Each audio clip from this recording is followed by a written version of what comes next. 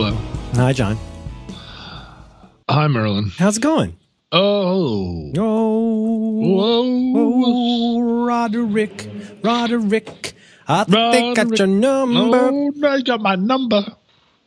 I think they got my number. I think they got the alias. All the voices in your head calling Roderick.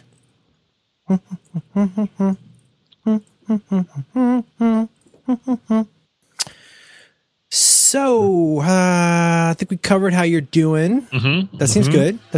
Yep. Yeah. Yeah. We're in evergreen territory, John. Oh, yeah, I know. We don't want to talk about Game of Thrones. Oh, it's on the list.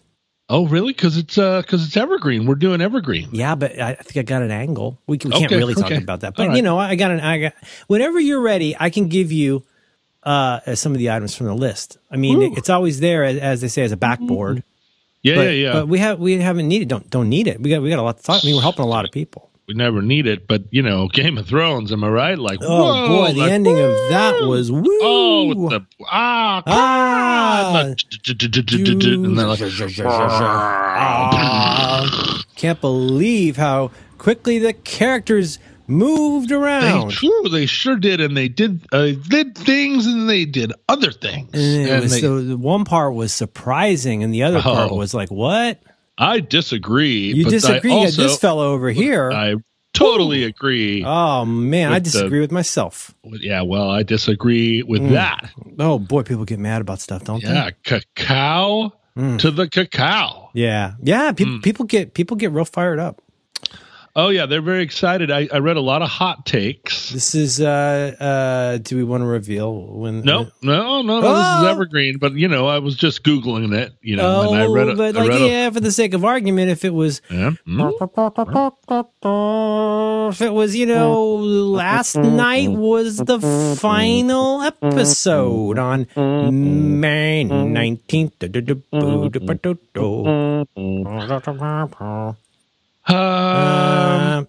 I read a lot of hot takes. I didn't like any of them. I didn't like a single hot take. Yeah. I didn't even like any of the cooler takes. There were a lot of takes. It's okay not to post. It's really okay.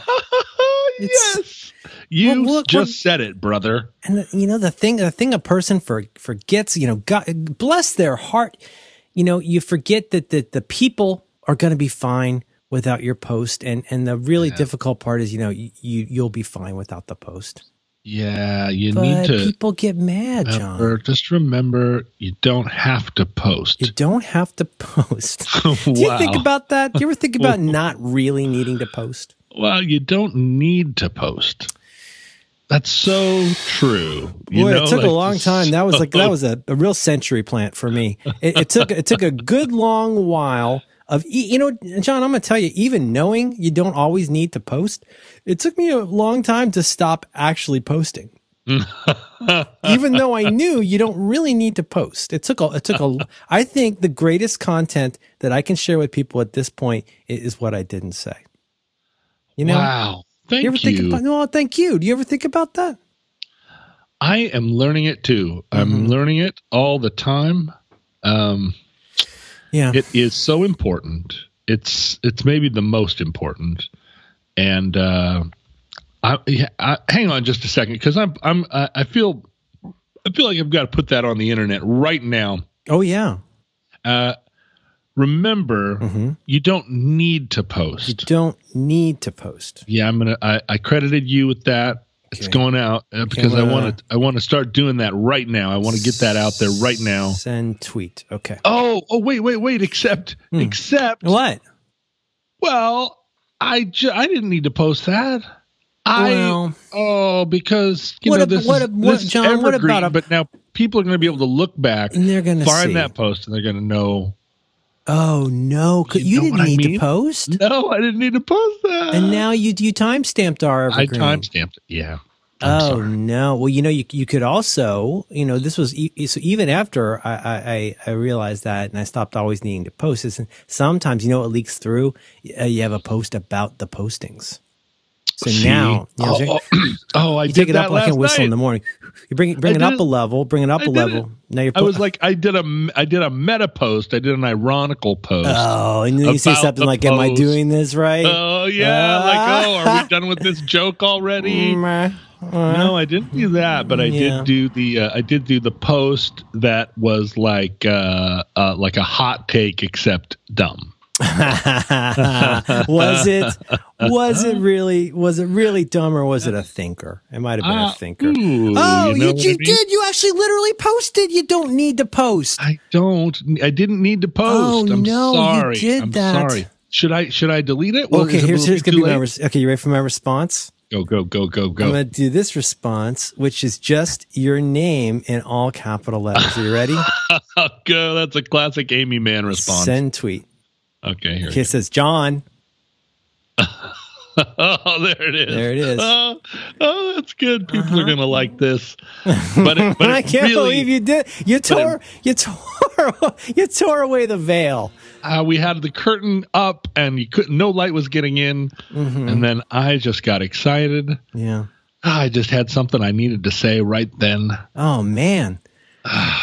Yeah, I don't know. Oh look! There's Matt Howie. Matt Howie, hey, he Matt saved Howie. it. Oh, he was right there, Johnny on the spot. Yeah. And we built this city. Who is a? I think that's a Friskin. Longtime fan. I think it's a Friskin. Yeah. A Friskin. Her husband once got hit in the head with a kazoo thrown by Jonathan Rothman. No way. Brady's Bits. No kidding. And I think you were at that show. It was in the Café du Nord. Oh, love that place. Yeah, I know. We played a lot of good shows there. Why people got to order complicated drinks there? Why can't you just get a beer?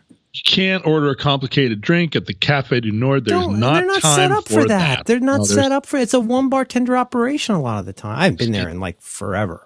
Just roll up, get a beer or wine. Not even a wine. Yeah. I mean, maybe if you don't like beer, 7 and 7. Just do what's the lime drink we all used to get? Where you smash up the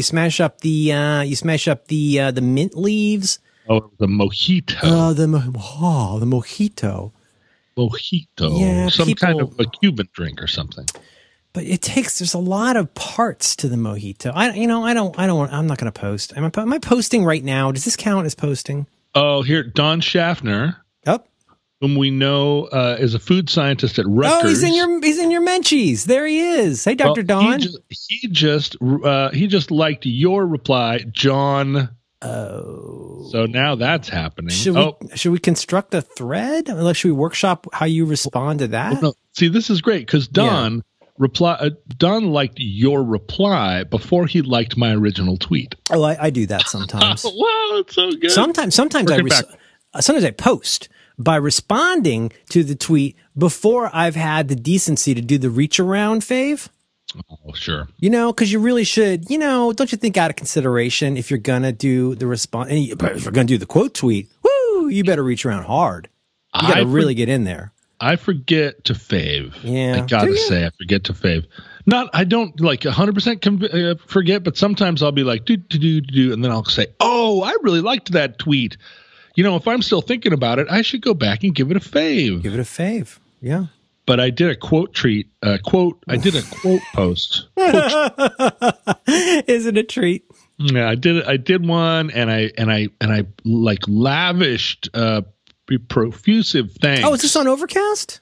No, this was the Overcast one where Marco was like, use Overcast or whatever. This is something that we Sorry, I took you off already. I shouldn't have posted. No, it's okay. It's okay. Oh, look, Bobby Sayers just faved. Oh, hey, buddy. Wade Rocket's in the mix. Oh, is that right? Oh, good. Let me see who else we got in here. Okay. Oh, yeah. Wade Rocket did both, too. That's cool. Jesse Tipton got in there. Tipton.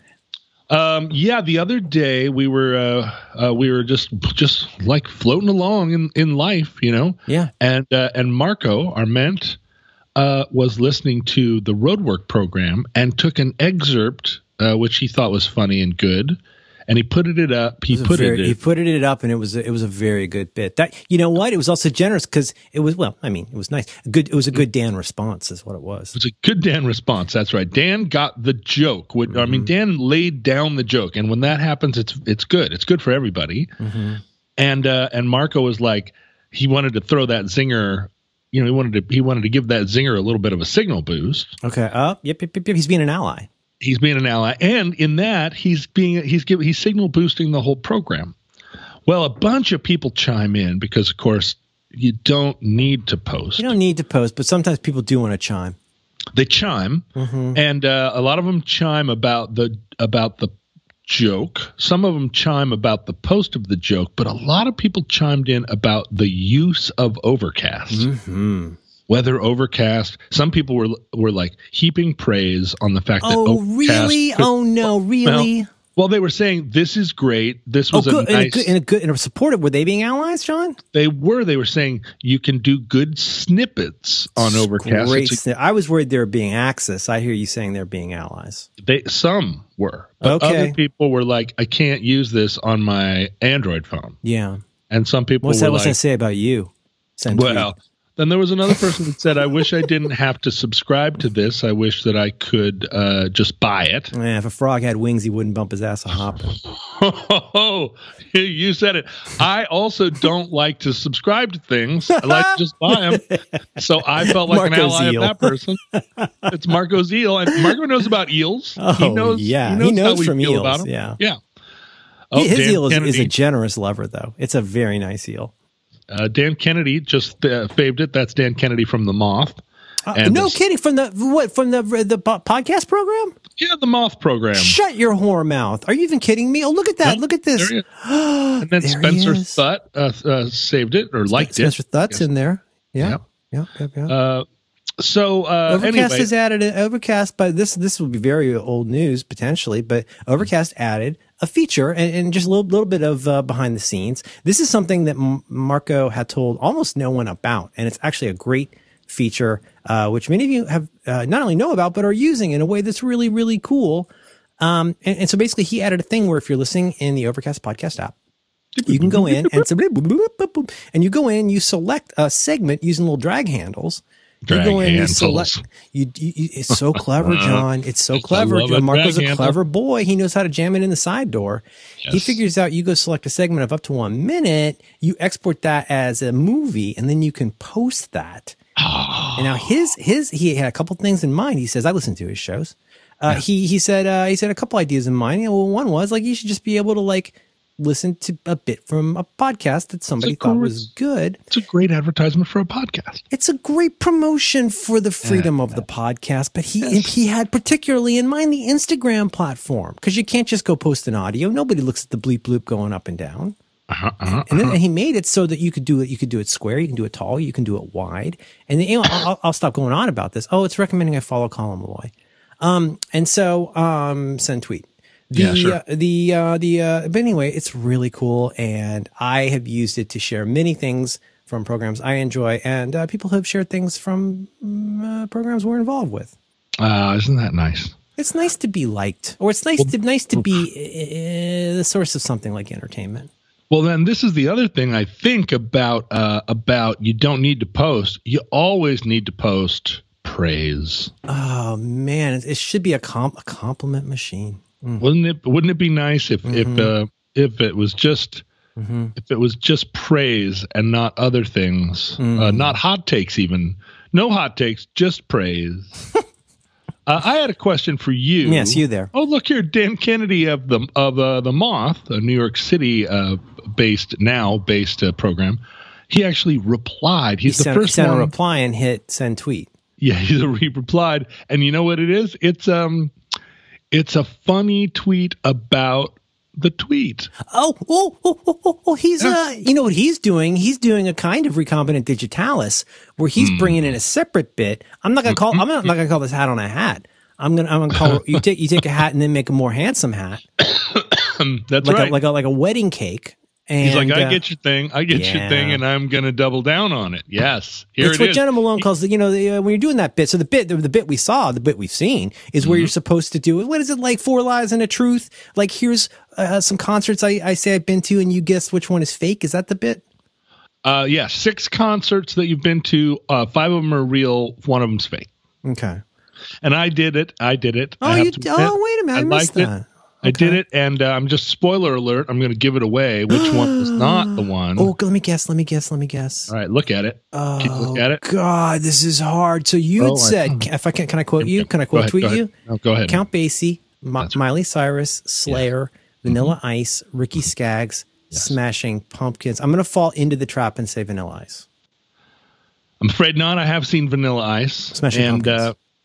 It is Smashing Pumpkins. Wow.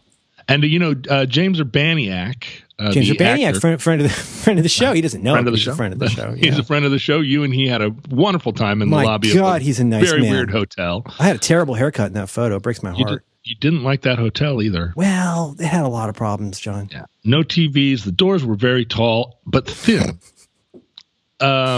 Anyway, James Urbaniak right away, like within seconds, was like, Smashing Pumpkins. I know for a fact you saw Vanilla Ice at some kind of benefit show. And he didn't know that for a fact, but he knew it in his heart and soul. He felt it. Yeah, and he was just like, Smashing Pumpkins. I know you didn't see them. And then there were a bunch of people that lined up and were like, you know what? You didn't go see the Smashing Pumpkins because it was beneath your dignity, wasn't it? And I was like, you're not wrong. Nature kids, they don't need no function. So I bet they put on. You go back to Sheila and the Gig. Is that the one era? I bet they put on a pretty good show. That first record's good. I bet they did. In the early days, I bet it was good. I bet Gish or Siamese Dream or whatever, that would have been a good time to see Smashing Pumpkins. I didn't see them then. I never saw Nirvana, but I didn't put that on the list because I figured that there were enough people that knew that already. Like I didn't put Primus because everybody knows I didn't. Everybody knows I did see Primus. Bugging a bump.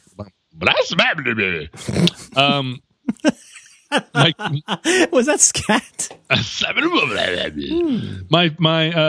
My question to you. Yes. Hang on a second. Yeah. This episode of Roderick on the Line is brought to you in part by Marine Lair.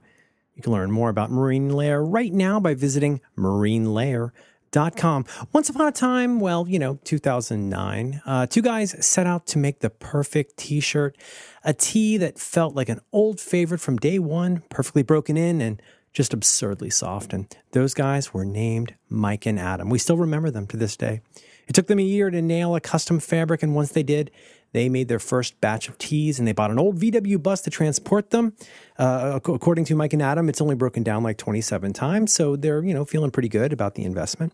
9 years, a few credit cards, and 2 buses later, they built a brand around those absurdly soft shirts. And I should mention, they make more than just tees now. They got Henleys, jackets, pants, sweaters. You get the idea. It's all designed in the Marine Lair workshop here in San Francisco, and it's all really soft. Now, when they say their stuff is soft, they really mean it. It's not just, this, feels kind of nice soft. It's like, holy crap, how did they make this? I'm never taking it off level of soft. So it turns out the softest tees are made from trees, and it's true because it rhymes. Micromodal, found in Marine Lair's signature fabric, is made from recycled beechwood. The pulp production is self-sufficient, which makes their tees sustainable, eco-friendly, and, you guessed it, really soft. They make in-between sizes like Marge and larger for the dudes who just don't conform to standards. Hey, up high, right? And their return policy is insanely good. You can return pretty much anything for up to a year. Wow. They stand by their clothes, plus they offer free shipping and free returns on all U.S. orders. You know what I did? God, this is kind of embarrassing. I apologize in advance, but the buying, the getting of this shirt is not embarrassing. The constant wearing of this shirt is. I got the Toph camping shirt, TOPH camping shirt. Now they say it's a shirt, but it's actually kind of more like a jacket. I actually literally just moments ago suggested this to a friend in a Slack channel. You can't see it because it's private, but I really like my Toph camping shirt, and I wear it an improbably large amount of the time. My daughter says not to wear it so much because it makes me look like a creep who never changes his clothes. which I suppose I kind of am, but that doesn't have to be you. Toph Camping Shirts, they make a bunch of stuff. You got to try it. So right now, here's what you do. For 15% off your first order, you visit marinelair.com and you use the very special offer code SUPERTRAIN at checkout. That's going to be 10% off your first order. So marinelair.com. Our thanks to Marine Lair for supporting Roderick on the Line and all the great shows. Yes, you there. We are in, it seems to me, we are in what I would describe as the golden age of podcasting. And I mean that in the sense that there will come a day, maybe soon, where we all look back at this time and go, wow, things were great then. Mm-hmm. And now it's all screwed up. Yeah. And the thing is, there are still people within the podcasting sphere, like Marco, I think like Dan, who are primarily motivated by making it better rather than making it worser for money. Yeah. Now, who are the ones? I want to hear from you. Like, brother, who really? are the? You sure you want to do this? I just want to say, who are the people? You're going to know this. Who are the people that are also making it better? Oh, this is what I want to know. Mm-hmm. Who are the ones that are spending their time and energy, who could potentially be doing it to ruin it and profit from that ruining? Who are the ones that are actually still trying to make it better, who are fighting the good fight, who are swimming upstream on this before the corporate media overlords and their like media middlemen and yes dudes and people that are trying to sell penile enhancement drugs? When they come into the sphere, and they're coming, oh, I see. It's just like Game of Thrones, Merlin. You look out there, you see the army. They've got a dragon. The scorpions. They have a dragon who uses fire, but it's fire that can cut through stone like a laser through cheese. Right. Which I don't quite understand what kind of fire also works as like a wrecking ball. Yeah, we saw that last season with the blue spitting dragon that killed all its spoilers, killed the big wall, and you're like, I didn't know it could do that. The thing is, the wall is made of ice. It's old ice. It's it's vintage ice. Right, it's rotten ice. But the Red Keep, I know, is made of rocks. Yeah, it sure is. But look, I didn't need to post that. No, so you know what? Delete tweet. I posted it on a podcast instead of posting it, but. So just give me the breakdown. I want to praise these people. I want to fave them. Mm-hmm. Who is doing the Lord's work to keep podcasting free and easy? Yeah. Okay. This requires a little bit of a disclaimer and opening statement that I always like to say, which is that I have my own reasons for that are not purely old man reasons, but they're somewhat old man reasons for mostly liking the way podcasts work now. So, I mean, take everything that I say with a grain of salt, plus the fact that this is, part of my job and stuff. But it is my feeling, forgive me, I've said this other places. It is my belief that podcasts got good and podcasts got somewhat widely accepted and enjoyed because of what you have described as the, I guess you could somewhat alternatively say free and independent in some ways. Doesn't have to be independent, but it should be mostly free. And free is in all the ways. Free as in beer, free as in speech. Free as in independent. Independence. It's I'm going to be a dentist. The free part made it good. And the free part in this case is there's an RSS feed that has audio attachments, and any kind of a podcast player can go and play that podcast. Now there are numerous, you can come up. Wait. Do these work on Androids? Well, they do. Listening to a podcast is a thing you can do lots of different places. But the basic, in the stack, as John Siracusa would say, when you're down close to the metal, the thing that has made it what it is in a lot of ways is it's not difficult. It's not technically difficult to have a podcast, make a podcast. It's not economically difficult. It's not onerous. There are there's so many shows that got good with terrible audio, and shows that got good with, I know, I'm sitting right here. I'm sorry. That was delete tweet. So that's my opening statement is what I'm about to say will be something like a defense of why I like podcasts not getting too different yet. And so anybody who's a podcast fan already kind of knows this, which is like, regardless of what the content is that you are listening to, mostly, with some behind the scenes things that don't hugely matter for our conversation, like dynamic ad insertion. But the truth is, like, if you listen to a podcast anywhere, it's going to be the same. And then the next, up in that layer, then you've got the players, and the players could be free. Players. Like the most popular podcast client in the world is Apple's podcast app. Which is, and now let me just interject there. Yes, you are someone, I believe, who would ultimately congratulate Apple for having done that in the first place. Is that correct? Yes. I not only would congratulate them for doing it in the first place, but very importantly and somewhat quizzically, like, why have they not tried to find some way to put a cash register on it? They're not hosting the files. That's the thing, is when you have a podcast, you host the files yourself. So, but they basically created the podcast directory that made it easy to find stuff and then subscribe to it. Initially, you would download it to iTunes and sync it to your iPod with a cable. Eventually that became wireless. Eventually that became like you could do it anywhere. But the basic, the monad is that, like, whatever show you like, you can listen to it anywhere. But the application part of this is like, okay, there's different applications. You can get free ones. You could get free with fewer features. You could pay. You could do whatever. But like, and those enhancements, huh? You can get an eel. You can get an eel. Is this boring? Be honest. Well, I'm not sure. Now, was the Apple thing? Who can tell? But was the Apple thing? Was that the responsibility of the man in the black turtleneck, or was that something else? I recently had a conversation on a podcast for a couple hours that included this, and my conclusion was that of all the things where I feel like you can draw like a straight line between Steve Jobs and like a technology that he wanted for himself. I mean, as I said to a friend, John Gruber, like, I could see that Steve wanted a Macintosh that was really great for everybody, but especially for him. I could very much see him wanting an iPhone, iPad, maybe even Apple TV. I don't personally see this being a passion project for him as a consumer, because it just doesn't seem like how he rolls. But I think he did see it as an important way to extend interest in the iPod. Was it Scott Simpson? Who do we know at Apple that had a hand in this?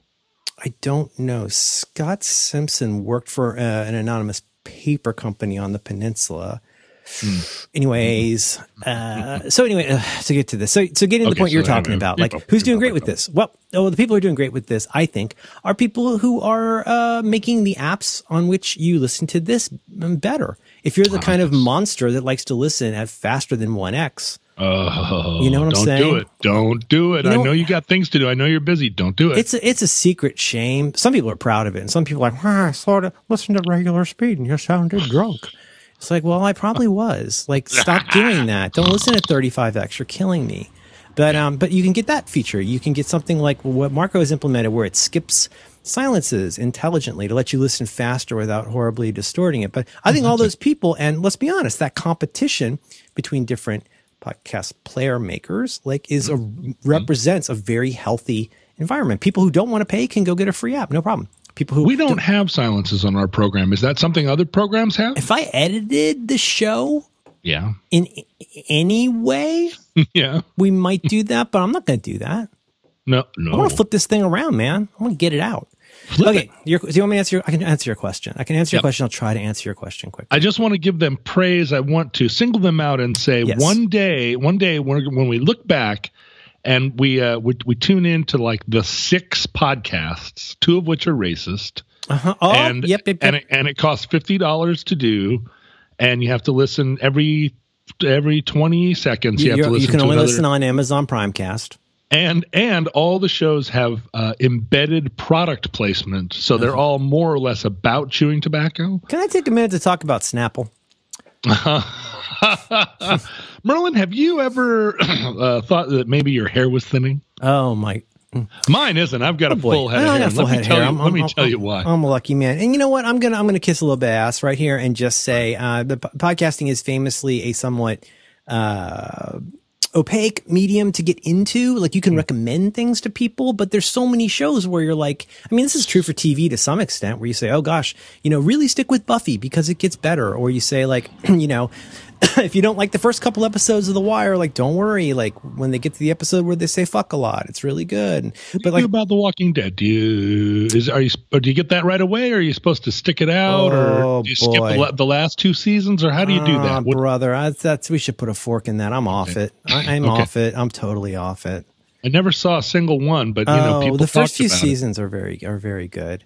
But people who now are utilizing things like this ability to share a bit of audio and like give a little like sample on a toothpick, la la la. Give a little bit. Mm-hmm, give a little. And you have a pie fight. So those people that are sharing that, thank you, because like I not just for me and my own ego, but like it's really cool that you could say to somebody like, okay, this is this moment that in the show that I really like. So. Oh, God, I'm so sorry. We're never releasing this episode. Well, I know. But at some point we're going to have to. Something started a few years ago, and I'm trying not to cast an aspersion, but something started happening a few years ago that actually makes tons of sense, which is that people certainly realized that there was some money to be made from podcasts and ads. And, so people started kind of like onesie twosie running ads that got more popular. There started to be this emergence of the sponsors we know and love. So let me tell you a little bit about Squarespace. This episode of Roderick on the Line is brought to you in part by Squarespace. You can learn more about Squarespace right now by visiting squarespace.com/supertrain. There are so many things that you can do with Squarespace. Well, to begin with, you can create a beautiful website to turn your cool idea into a new site right on the internet. You can showcase your work. You can have a blog or publish other kinds of content. You can sell products and services of all kinds. You can promote your physical or online business. You can even announce an upcoming event or a special project. Whatever you want to do, Squarespace has got you covered. And they do this by giving you beautiful templates that are created by world-class designers. They also have powerful e-commerce functionality that lets you sell anything online. They give you the ability to customize the look and feel, the settings, the products, anything you want to do with just a few clicks. Of course, everything is optimized for mobile right out of the box. They offer a new way to buy domains where you can choose from over 200 extensions. They have analytics that help you grow in real time and built-in search engine optimization, free and secure hosting, nothing to patch or upgrade ever. And of course, they have their 24/7 award-winning customer support. I'm a huge fan of Squarespace. You're using Squarespace right now just by listening to the Roderick on the Line podcast. I've been using these folks for years, and I really trust them with my stuff, and I hope that you'll check them out. So right now, you go over to squarespace.com/supertrain for a free trial. And when you're ready to launch, you use the offer code SUPERTRAIN to save you 10% off your first purchase of a website or domain. That's squarespace.com/supertrain. Our thanks to Squarespace for supporting Roderick on the Line and all the great shows. Have you ever, it's a new kind of hybrid. Oh, no, you don't. No, yes. No. Oh, am I not supposed to do that? Read the red letters. Oh, you don't get the copy. You're going to get email. But we're going to have to do it again for free. But there was a problem of scale. That is the same kind of problem that a lot of new media run into, which is the problem of scale, which is like, if you want a big like hybrid car sponsorship for your D&D show, like you're not going to just be able to say like, hey, hybrid company, let me put an ad in. Bigger ad companies work by buying at scale. They've got a big budget. They don't want to have to go onesie twosie. And so you saw the emergence of what one might call middle persons. The middle persons. I remember when they arrived. The thing is, you wouldn't describe me, would you, Merlin, as you wouldn't say John Roderick was an early podcaster. Right? You would say that I was a... it seems like it now. I wouldn't have said it then. Yeah, no, at the time, right? It seemed like, whoa, he's getting into this a little bit late. But now it seems like was this... I mean, you are famously, legendarily an early podcast. Well, when people say like, what was happening in podcasting in the early days, they're going to say Scott Simpson and Lonely Sandwich and Merlin Mann were making a lot of problematic bits. Yeah, a very classic program that everyone should go back and just get it under their belt. And then you and I started doing this program, and it was like, what's this sort of Johnny-come-lately? But we were in that space before anyone was making any money on it. I remember the day you called me up and you were like, you had the video on. Do you remember that? Oh, yeah, the video. And now, oh boy. So that happened. Still that happened, and money. that wasn't terrible, but it's kind of a little bit like signing with a label in some ways, where like when you sign up with the middle persons, you agree to some terms that may not be too onerous, but you do agree to certain things. I remember it differently, and I don't mean to interrupt you. No, I'm sorry. This is so fucking tedious. I need you to change the topic or stop me. So what I remember is that we have these relationships with certain companies. Mm-hmm. We had the one who does not have a new kind of hybrid mattress. My God. Something else, some other thing. Oh my God. And Squarespace, which hosts people, and there were several others that were there in the early days that were great. I can tell you're a huge fan of the show. There was all the great sponsors. There was Max Temkin, who came in for a while and was doing some advertisements. Yes. And then the middlemen arrived, and it seemed to me like for the most part we had the same advertisements, but we were getting paid half as much. Is that your memory? It was like it happened within a day or two.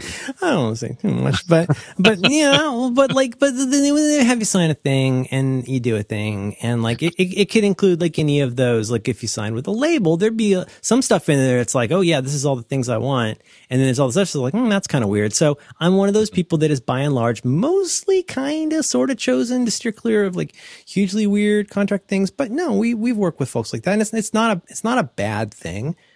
So let me get to the last part, which is on the one hand, those middle person companies increasingly became what they kind of always wanted to be, which is like a big platform company, right? Because you got to be a platform. It's not enough to just be a cool app. It's not enough to just, have a mattress ad. You want to be like a platform, because if you're a platform that includes an app, you now have a way of doing much better and one might say more invasive tracking of how people listen to the show.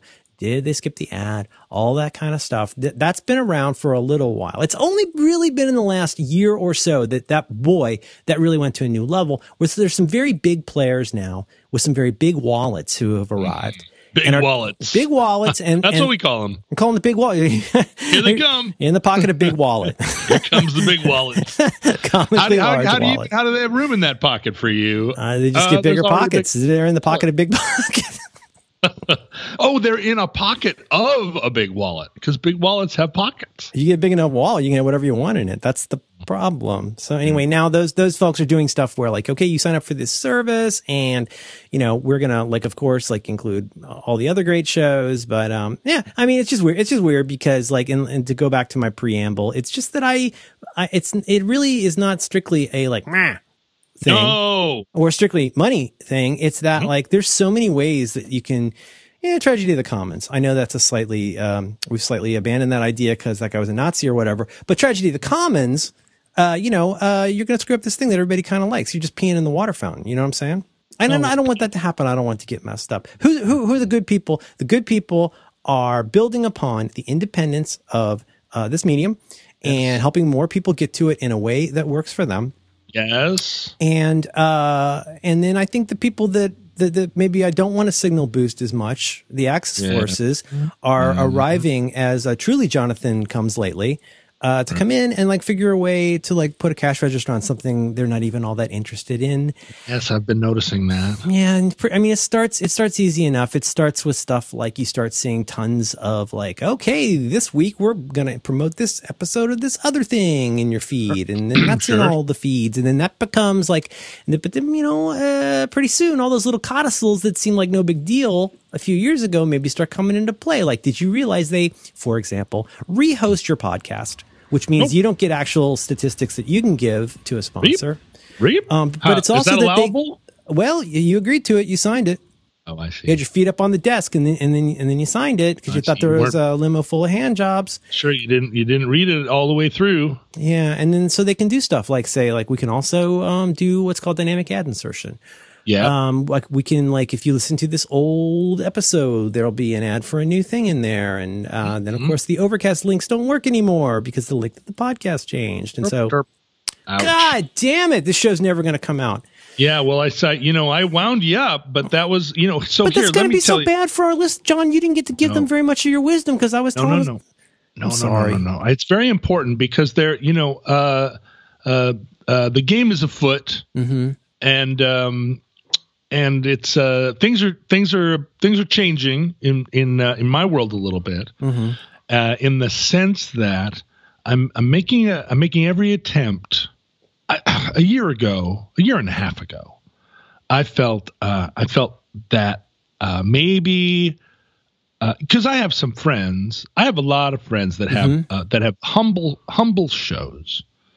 That are great shows. The people listen to the show because there's an affinity there. Like, I have no idea. I see people all the time that are like, hey, if you're not listening to Roderick on the Line, here's the one you start with. Mm-hmm. And I'm just like, wow, really? Yeah. What is anybody who's not already listening to this program? How are they going to listen to that? I know. How are they going to listen to Uncle Litke and come out of it with anything other than like a need to like go walk slowly into a pond. Yeah. But I'll also say there are some friends, some of these self-same friends, who also have big programs where they do a show and it does not feel like the listenership is just people who would like to spend a weekend in a cabin with you, but they are other people that I don't know, that none of us will ever know. Mm-hmm. People who are out there making quinoa. They are driving different kinds of cars than it would even occur to us to drive. Mm-hmm. And so these big programs, I was always a little envious, not a ton envious, but just as I was envious of the Decemberists' sales of their Her Majesty the Decemberist record, and then increasingly all their other records. Yeah. So too was I, say, for instance, like a little covetous of the audience of some other shows. And so I ventured into some new ventures, and believe me, it was just like signing a record contract. It was very much like, I would like to have a show that had some appeal, had some appeal to an audience of people that maybe I would never know. Because, our program, for instance, has quite a few listeners who are in the sciences. There are a lot of listeners who are who have been to XOXO. Now, you can't do an entire show. Well, that's not true. There are shows where the listeners have only been to XOXO. It's a solid Venn diagram. Those might be makers. But you and I have a lot of makers, but we also have people in Latvia. We it's a thing, I guess. But I wanted a different kind of show. I signed a major label record deal. And it has proved to be extremely problematic over time because really? Is that okay to talk about here? Well, you got to talk about things on this program. We never really, or at least I never really pull my punches. You pull your punches all the time. Oh, I love pulling a punch. It's like not posting. It's the biggest relief. It's just like you and I. It's like we have different personalities, and you are like, oh, I got a punch wound up, but I'm pulling it, and I go, I didn't even wind this punch up. Oh, You're like Bruce Lee. You could do it from 1 inch away and send him tumbling. Yeah. This is a Uma Thurman in a coffin. You know what I'm saying? La la la. Yeah. There's another foot shot. I know he's serious. He gave that right to him. You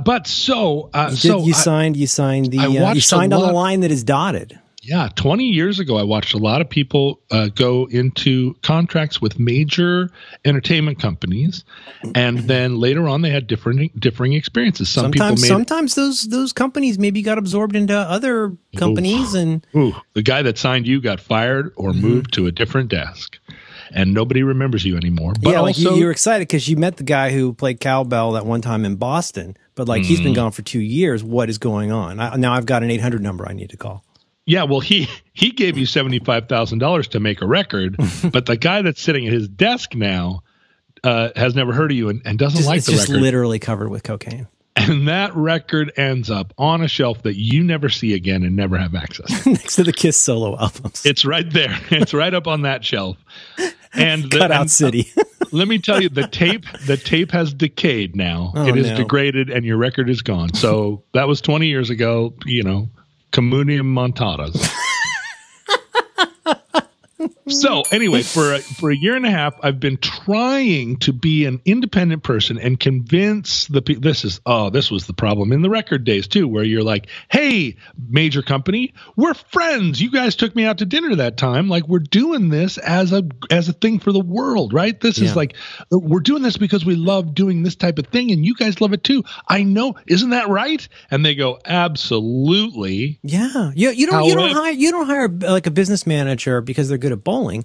You hire them because they take care of the thing you can't or shouldn't get too far into because you don't have the expertise, right? Well, like sometimes you're like handing it over that agency literally to someone because they have the expertise to make a better decision than you could.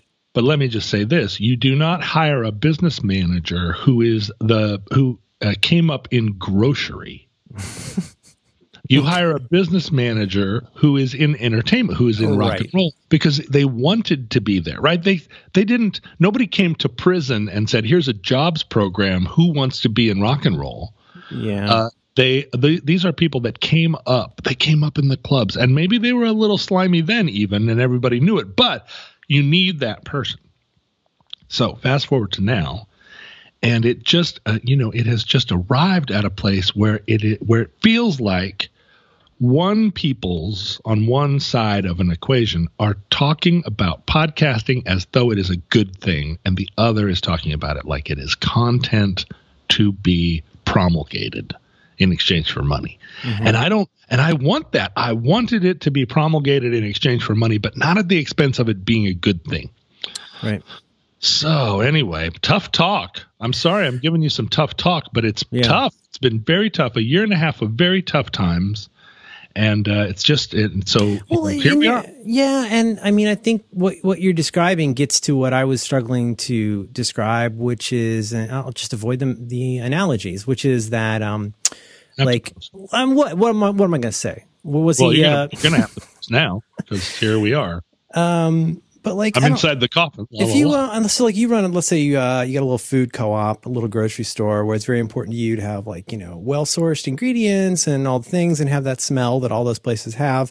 And, you get your, whole wheat pasta and stuff like that. But then somebody comes along who like, not only are there bins in this place? There's bins, so many bins, and the rats just shit all inside of those at night. But raw honey. You got into that racket because at a basic level you like food, and you like making the connection between food and the people who want that particular food. But you've also got an angle, and your angle is like this is different from the other kinds of food. And in fact, the whole reason we did this instead of just drive to a J-Random supermarket chain is we want to offer something that's special and unique for us that we think there's a market for with other people. It's not without money, but like the whole core value of what we're doing is this thing that makes us different.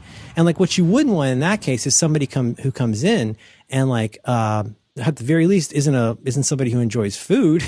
It isn't somebody who like shares your value on what makes you different. What if in fact somebody came in, some kind of like a dastardly mustache twirling person who not only thought that the way you were doing it is at crossed purposes with how a business should be run. And then they tell you we're there to just manage this better for you. But if the thing you can't detect is that sometimes you can't detect that person coming in who used to be the vice president of TV programming and microwave somewhere, shows up. Yep. And like what they want to do and are not telling you is antithetical. What they want is to ruin the pasta without cleaning out the rat feces. And then that's bad because you don't discover that immediately and you already signed on the line that is dotted. And a little later, you're going to go bad on me. I didn't realize how much they wanted to come in. And, there's a thing that I'm still very bad at negotiating. But like one thing I realize is there are certain kinds of negotiation where you lose a lot of power once you say yes. And you need to realize when you have agreed to a yes, where there's not really any turning back. And some people, let's just say, maybe it's somebody who wants to be signed to a label. Maybe it's somebody who wants a giant scale podcast, but like they're so excited to say yes because of what they think it is that they have not done the due diligence to uncover. And this sounds like FUD, and I don't mean it that way. Fear, uncertainty, and doubt. I don't mean that way, but that's the problem is they're not going to come out and say, well, here's my real plan. And then they show you all the red yarn on the wall where they're going to ruin your pasta. That's all. Well, now this is a thing that I saw in the in the rock days, whereas and let me just caution everyone who's listening to watch out for this. Okay. Which is when somebody comes to you with a contract where success is presumed, and you spend a lot of time negotiating the contract with the thought in mind that what you're trying to do is get the best possible terms once your thing is extremely successful, which everyone presumes. Everyone presumes in going into the contract, oh, this relationship is going to produce a hit record, so we need to hammer out who gets the money. Mm-hmm. And you sit there and you're like, I'm going to get the best terms possible because I don't want to lose a penny of the money once it starts rolling in. But what the contract actually is for you is a thing to protect you if it isn't a huge success, but is a moderate success. And this is a thing that no one wants to talk about when you're sitting in front of the contract, because the people on the other side of it are trying to convince you that if you sign with them, it's going to be a huge success. That's why you're coming. They're highlighting, they may be, I don't want to sound cynical, but they may be heavily highlighting the parts of it that they know motivate you the most.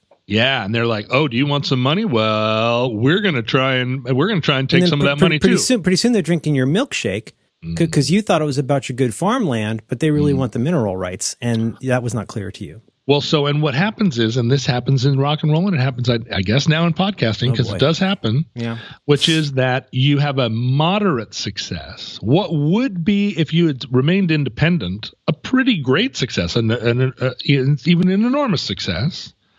But by the terms of the big wallets, it's just a moderate success because they're shooting for the fences every time. Every time they swing a bat, it's for the fences. And if your ball doesn't get to the fences, they're not interested in picking up singles and doubles. You know, they're not playing that. They're not playing small ball. Game. No.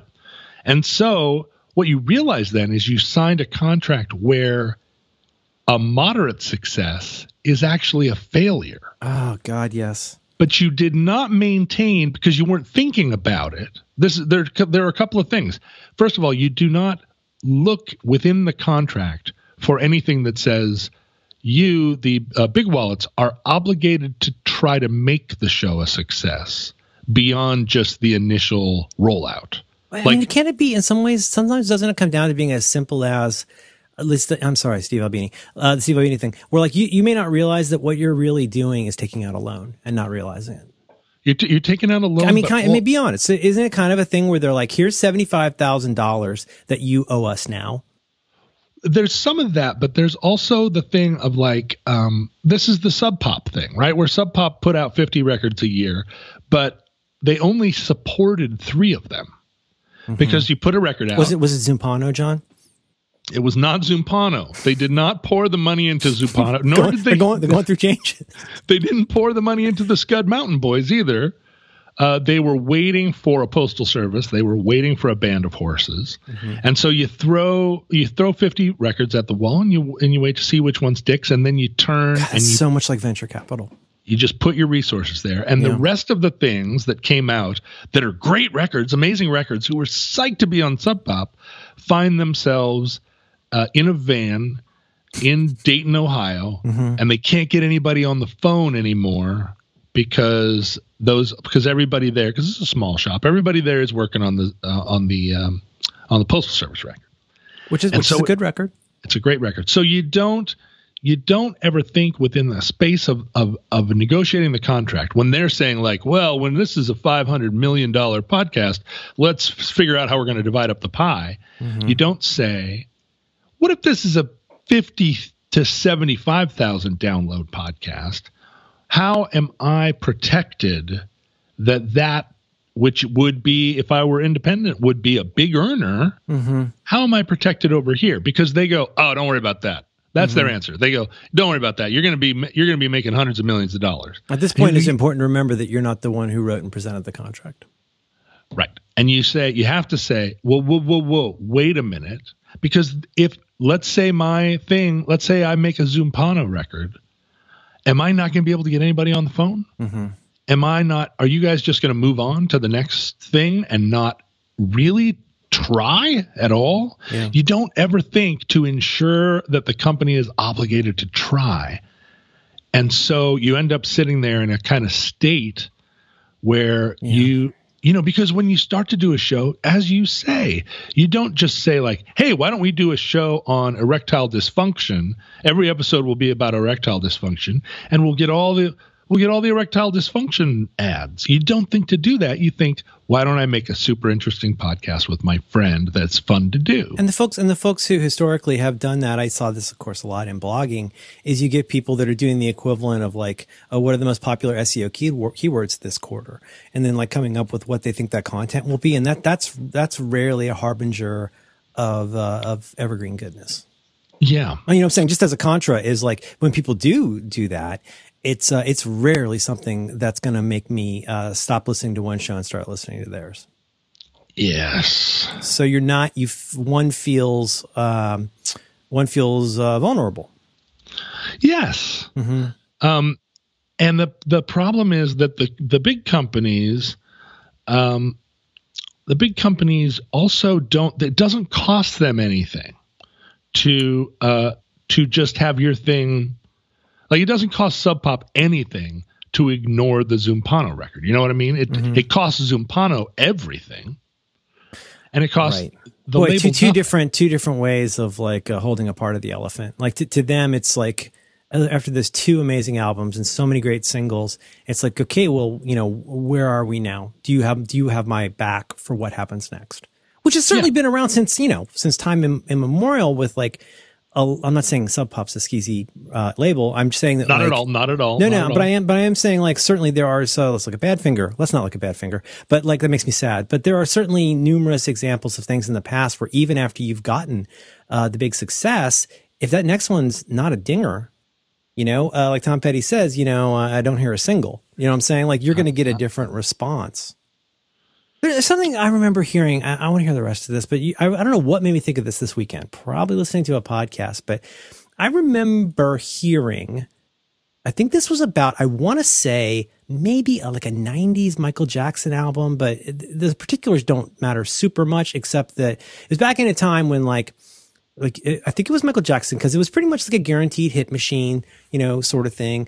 Certainly Thriller was disruptive in innumerable ways, not least that I think wasn't almost every song on there eventually like a successful single. Like it was like beyond a 4-quadrant success. It was the best selling record forever and ever, and Bad did well. But I remember at one point in the industry chatter, the discussion was, okay, this latest Michael Jackson album, like whatever, it only went to number N. Like it didn't immediately go to number one. And so like, this is going to be a failure. And like a ding-a-ling like me sitting in Florida going like, well, that seems crazy.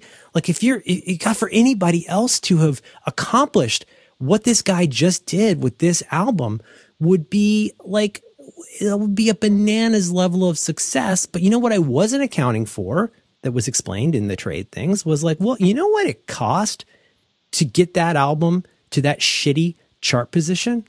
Yeah. Do you know, like, so you got Thriller, you got Bad, right? You see this curve, like it's bad. I mean, when Weird Al is doing a parody of you, I mean, look at the Knack. They really that means you made it, right? But that like, was when Michael Jackson knew. Like that's when he knew I've arrived. But anyway, just the short to finish the shorter version. It's like, well, the thing is, the marketing that went into buying those end caps at Record Bar, like all of the promotional stuff that went into this, and this certainly goes today for movies, where like this should be a franchise that does really great, and like it did by like ding-a-ling Florida Boy standards, it did great, but not by CBS Records or Epic standards. Was this if you balance the columns of what we spent in literal money before this came out to guarantee this success as a number one record, if it's anything but a number one record, we have failed. And now we're already underwater on this album because of what it cost to make it. We haven't even gotten to like what kind of like incredible deal presumably Michael Jackson had on like points and stuff like that. But that's the thing, something that seems like a giant success to us may not seem like a giant success to that company just because of what the expectations and budget were for getting it where they thought it would be. Well, but the first two Aerosmith records, including the first one, which had the song Dream On, they didn't sell. They didn't sell anything. The Columbia Records didn't really push them. They were busy. They were busy pushing Bruce Springsteen. who was the new artist that they cared about. They were just, and alongside being just torn apart critically. Yeah, nobody liked Aerosmith. They thought they were a cheap Rolling Stones knockoff. Yeah, well, and remember the quote? Aerosmith is a good and interesting band. A good and original band. Unfortunately, all this stuff that's good isn't original, and all this stuff that's original isn't good. Oh, supposedly.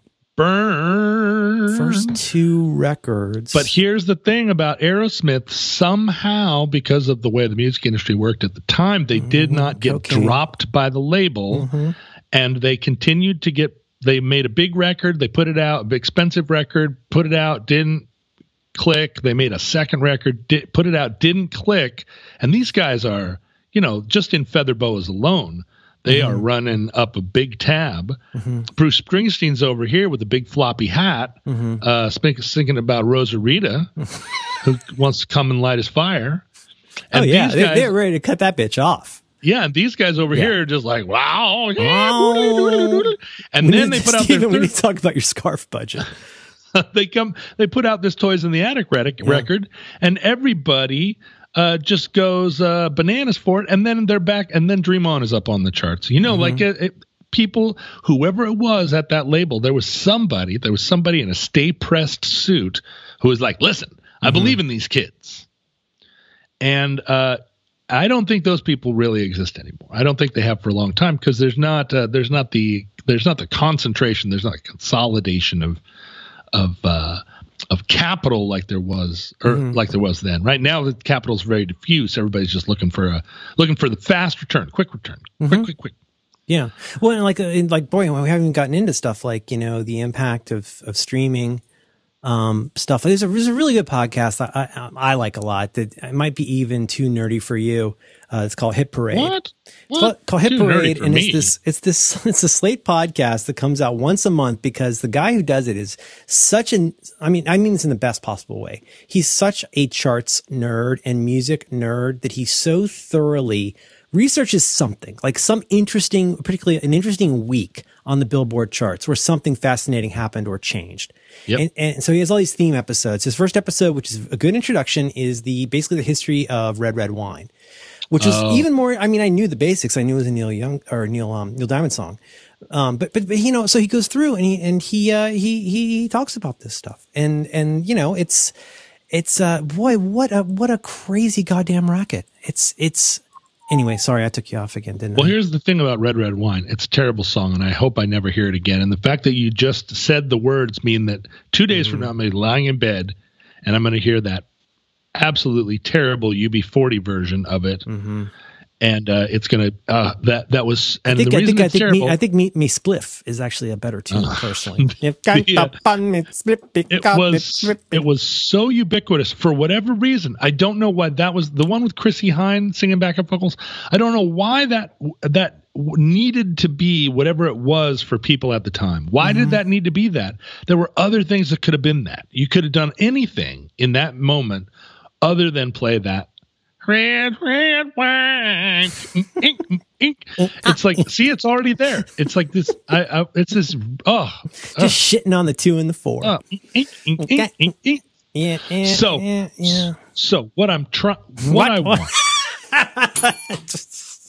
is that I want to be able to do a thing that I like with my friends. That's fun. That is moderately successful. I no longer want to shoot my arrows at the sun. I no longer want to run a 4-minute mile. I do not want to go. I don't want to light my cigar with $100 bills. I don't even care about the fact that I have 2 cars, both of which are just about to catch on fire, and it could happen at any time.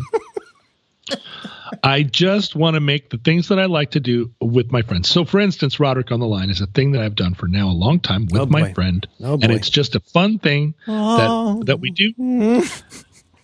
This is going to be problematic. And road work over there, and this guy over here, and this guy says no soup, and you know what we say now is this guy says no soup. You know what I mean? No soup. We don't. It's no soup, and we don't inflect it. We just say no soup, right? You can have white sauce on a garbage can lid. Not a problem.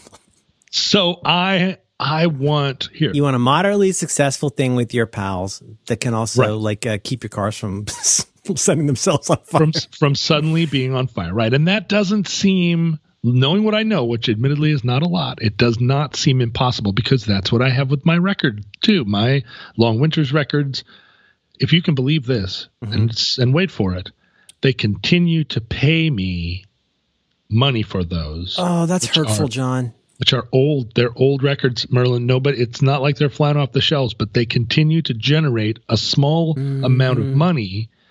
And, I know that's true of the Nada Surf records. I know that's true of a lot of records that were on small independent labels where they had good deals and they didn't spend a ton of money trying to shoot their arrows at the moon. Nada Surf's complicated. What's the one I was listening to this weekend? I even tweeted about this. I shouldn't post. I was listening to The Proximity Effect, which is a really good nice record. Album. But at the time, that must have been, I haven't read about it, but I'm guessing that was probably hugely disappointing to whoever it was, because it didn't have that one hit on it. You know what I mean? Well, I mean, who was it disappointing to? Right. Is the question. Because there was somebody at the label, let's say, and I know a thing or two about this label. There was somebody at that label who wanted to make good things, and whether he was kidding himself or not, whether I've never heard of this label, whether it was a lie, whether that person was lying to themselves or not, what they would say in the time and now was, "I'm super proud of that record. I'm glad we put it out. It did great." And wanting it to be any better would be foolish. Why would you want it to be anything more than it was? And, that is not how you get venture capital. Right. No, you're right. I mean, that's the reason I said that in passing, is my basic understanding of venture capital is that, first of all, it's not for rookies and noobs. It's not for people who are planning to are hoping to get something for their retirement. It's for people with enough excess dough that they can basically try to fill all the spots on the roulette wheel and hope that one of them pays big. Kind of. I mean, I don't know if that's entirely true, but I think that's a model that emerges in a lot of stuff nowadays. As I said the other day on Twitter, and honestly, I didn't need to post this. Oh, no, John. But I said, and the thing is, I posted something, right around this time where it was just seemed like a thing that I was going to post. It was just slightly more contentious than normal. I didn't need to post it. And I got like 10 really angry emails really angry follow-up tweets from millenniums who took it to be a criticism of them. Oh, no. I think they're a little sensitive about stuff like that at this point. I don't know the one you're referring. I don't know the one you're referring to, but I think they feel a little bit put upon, a lot of the millennials. I didn't mention them by name. I was talking more generally, but I referenced a common trope that they believed was speaking about them, and the people that replied often believed that I was speaking about them personally, or at least that's how it seemed. That's definitely a thing that happens. Yeah, when somebody says something, it's got to be about me. Oh, it's got to be about me, right? I have, I'm sitting over here and I read this thing and I take it very personally, and I'm very mad about being called out for this thing by a guy I don't know and have never met and is not talking about me at all. But the one before that, and I didn't get as much blowback from this, and I think you'll know why. I said, nobody needs a $49 million house.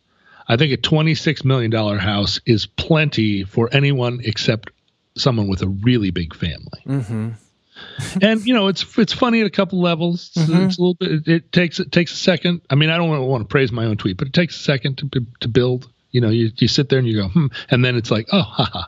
It's not meant to be anything other than I like a little journey. I do. It's a thing, right? And that's how I feel about venture capitalists, because they've got a $26 million house, and for whatever reason, it's not enough. They want a $49 million house. And that just seemed, and honestly, if I don't have the tweet in front of me, I might have said $46 million so I can favorite and $29 million. It could have been, could have gone either way. But I think the point still stands. Yeah. And what I don't understand is, if you had enough money, even for a $26 million house, I think you could buy a dirigible. Oh my God. If you could buy your own dirigible and just put like a king size bed in the back, hire a captain, maybe a couple of crew, and just take a dirigible tour of the United States. Oh my God. No one has done it, and why not? There are billionaires. You don't need to build a competitive rocket. We've already got that. We got so many of them. Oh my God! But a dirigible that would take you around these United States. That kid that came up with Snapchat, that was just like some rich kid, and he immediately inhabited the role of like crazy tech entrepreneur. He's 26 years old and he's walking around in his pajamas or whatever. Or no. What it was he had cashmere T-shirts. A cashmere T-shirt that cost $1,800, but it looked like a T-shirt. Okay, it's just like, okay, you're the guy. He's a man of the people. He's a man of the people, and he's buying up all of Venice Beach. And I'm like, kid, cash out, sell your thing to somebody.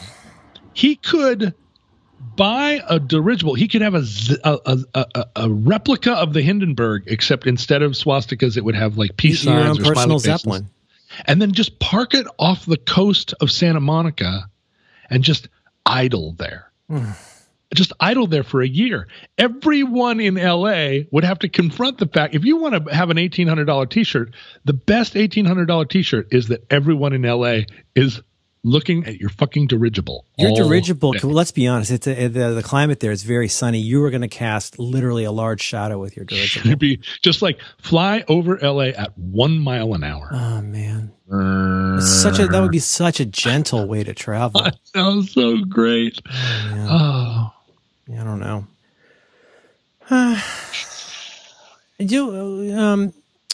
Sometime we need to talk about, we've talked a lot about cocaine on this show. We sure have. And I feel like at some point we need to speculatively name speculative names. And I'm going to tell you what I mean. I feel like we should go through some stuff and we should talk about certainly so many of all the great records were basically made of cocaine, as we stipulated. Made entirely of cocaine. How many of the albums do you think got or stayed successful because of the role of cocaine? I'm thinking of that episode of WKRP where Johnny Fever gets the album from the like, I don't know, an A&R guy, whatever you call it. And it's got an album in it, and then a bag of cocaine falls out. They call it payola. Right? I'm not saying we should do it now. We probably shouldn't even post right now. But I wonder. Can you think of any albums that you're pretty sure were not only probably made of cocaine, but were basically much like a Zeppelin, were supported by cocaine? Well, here's one that I've always been curious about, which is we like Peter Gabriel. We like to think of him. He's one of the good artists, right? Peter Gabriel. Normally, when you think of the question, what records were made by cocaine? You think about Warrant's Cherry Pie or something like that, where you feel like the record is bad and the band is bad, and so you can disparage them further by saying that it was cocaine made. Okay. But we also know that there are some really great Neil Young albums that were made under the influence of cocaine. Oh, yes. And heroin is no better than cocaine, and we like an awful lot of albums that were made under the influence of heroin. Okay. But here we go with Peter Gabriel. Do you think, what if I told you that Shock the Monkey was made out of cocaine? It does have a certain energy to it. It's got big cocaine energy. It's very erratic. Shock the Monkey. Now, I'm not saying it was made of cocaine, because I don't have any firsthand experience. But here's a record that we like that was, what if all the Kate Bush records were made from cocaine and were sold by cocaine? Sold by cocaine? I'm not saying it did. I'm not saying that's what happened. No. This is speculative. Yeah, but what if? What if? So it's not just Warrant's Cherry Pie. We're looking at some beloved albums. Okay. What if let's say, oh boy, The Color of Spring was is that Stravinsky? No, that's Talk Talk. Oh, Talk Talk's like a Scritti Politti. They're like a better band than everybody thinks. That's right. Talk Talk. All you do to me is talk, except they did a lot more than that. They made some amazing albums, a couple at least. And so anyway, I feel like there was an awful lot of cocaine. It was not regarded as a vice, except, well, you see this a lot in rock and roll. Yeah. Things that used to be okay aren't okay anymore. Oh, you think? Woo! To tell you. Oh, And you yes. and the thing is, nobody is really mad about cocaine. They're not saying cocaine used to be good and now it's bad. Oh. They tried to do that in the 80s. Right. No, they're saying other things used to be okay and now are bad, and nobody even really seems to care about cocaine. Like I keep failing utterly at trying to come up with examples of this, irrespective of the cocaine consumed during the making, writing, fornicating of the album. I mean, I keep falling short because I'm like, what, like Hall & Oates? No, actually, Hall & Oates were amazing. Like, well, but cocaine does not preclude amazing. Does not preclude, but like in terms of like, we need this.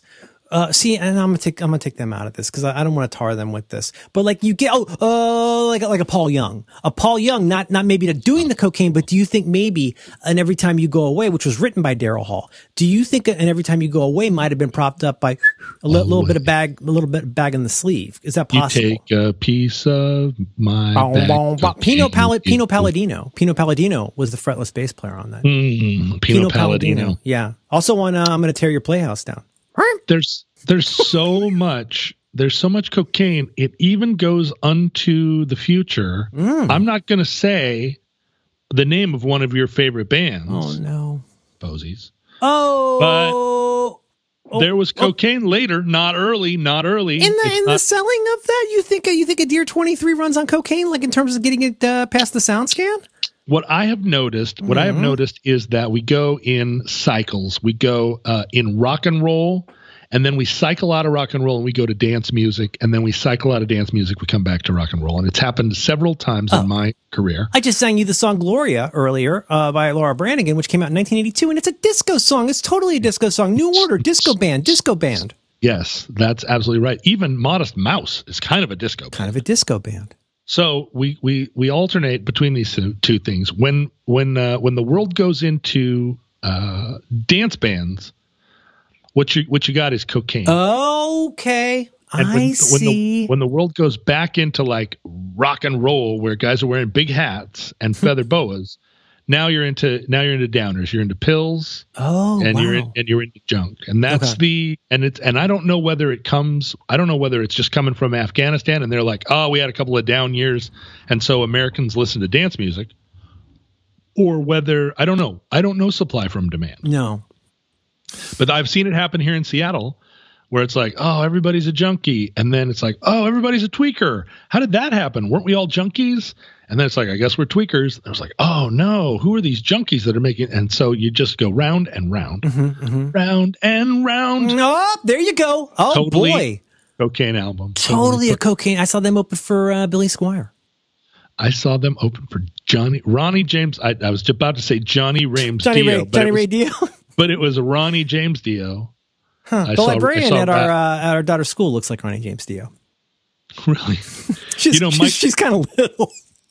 Mike Squires, hang on, Mike Squires, friend of the program, on his fantastic YouTube series Couch Riffs. Mm-hmm. Oh yeah, just had Vivian Campbell. Shut your mouth! And wait, he was on the program? He was on the program, and he sat with Mike, and he played ZZ Top on his couch. Oh my god, I got to get back on Instagram. Oh Vivian my god, who played on that? Who played on Last in Line? He played on Rainbow in the Dark, and then wasn't he in Def Leppard?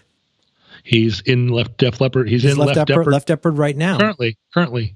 Yeah. Did Mike ask him about the cocaine? No. Mike's a member of the rock and roll fraternity. There are things they don't talk about. Oh, it's Omerta. Yeah. You know, it always brings me down. Ding.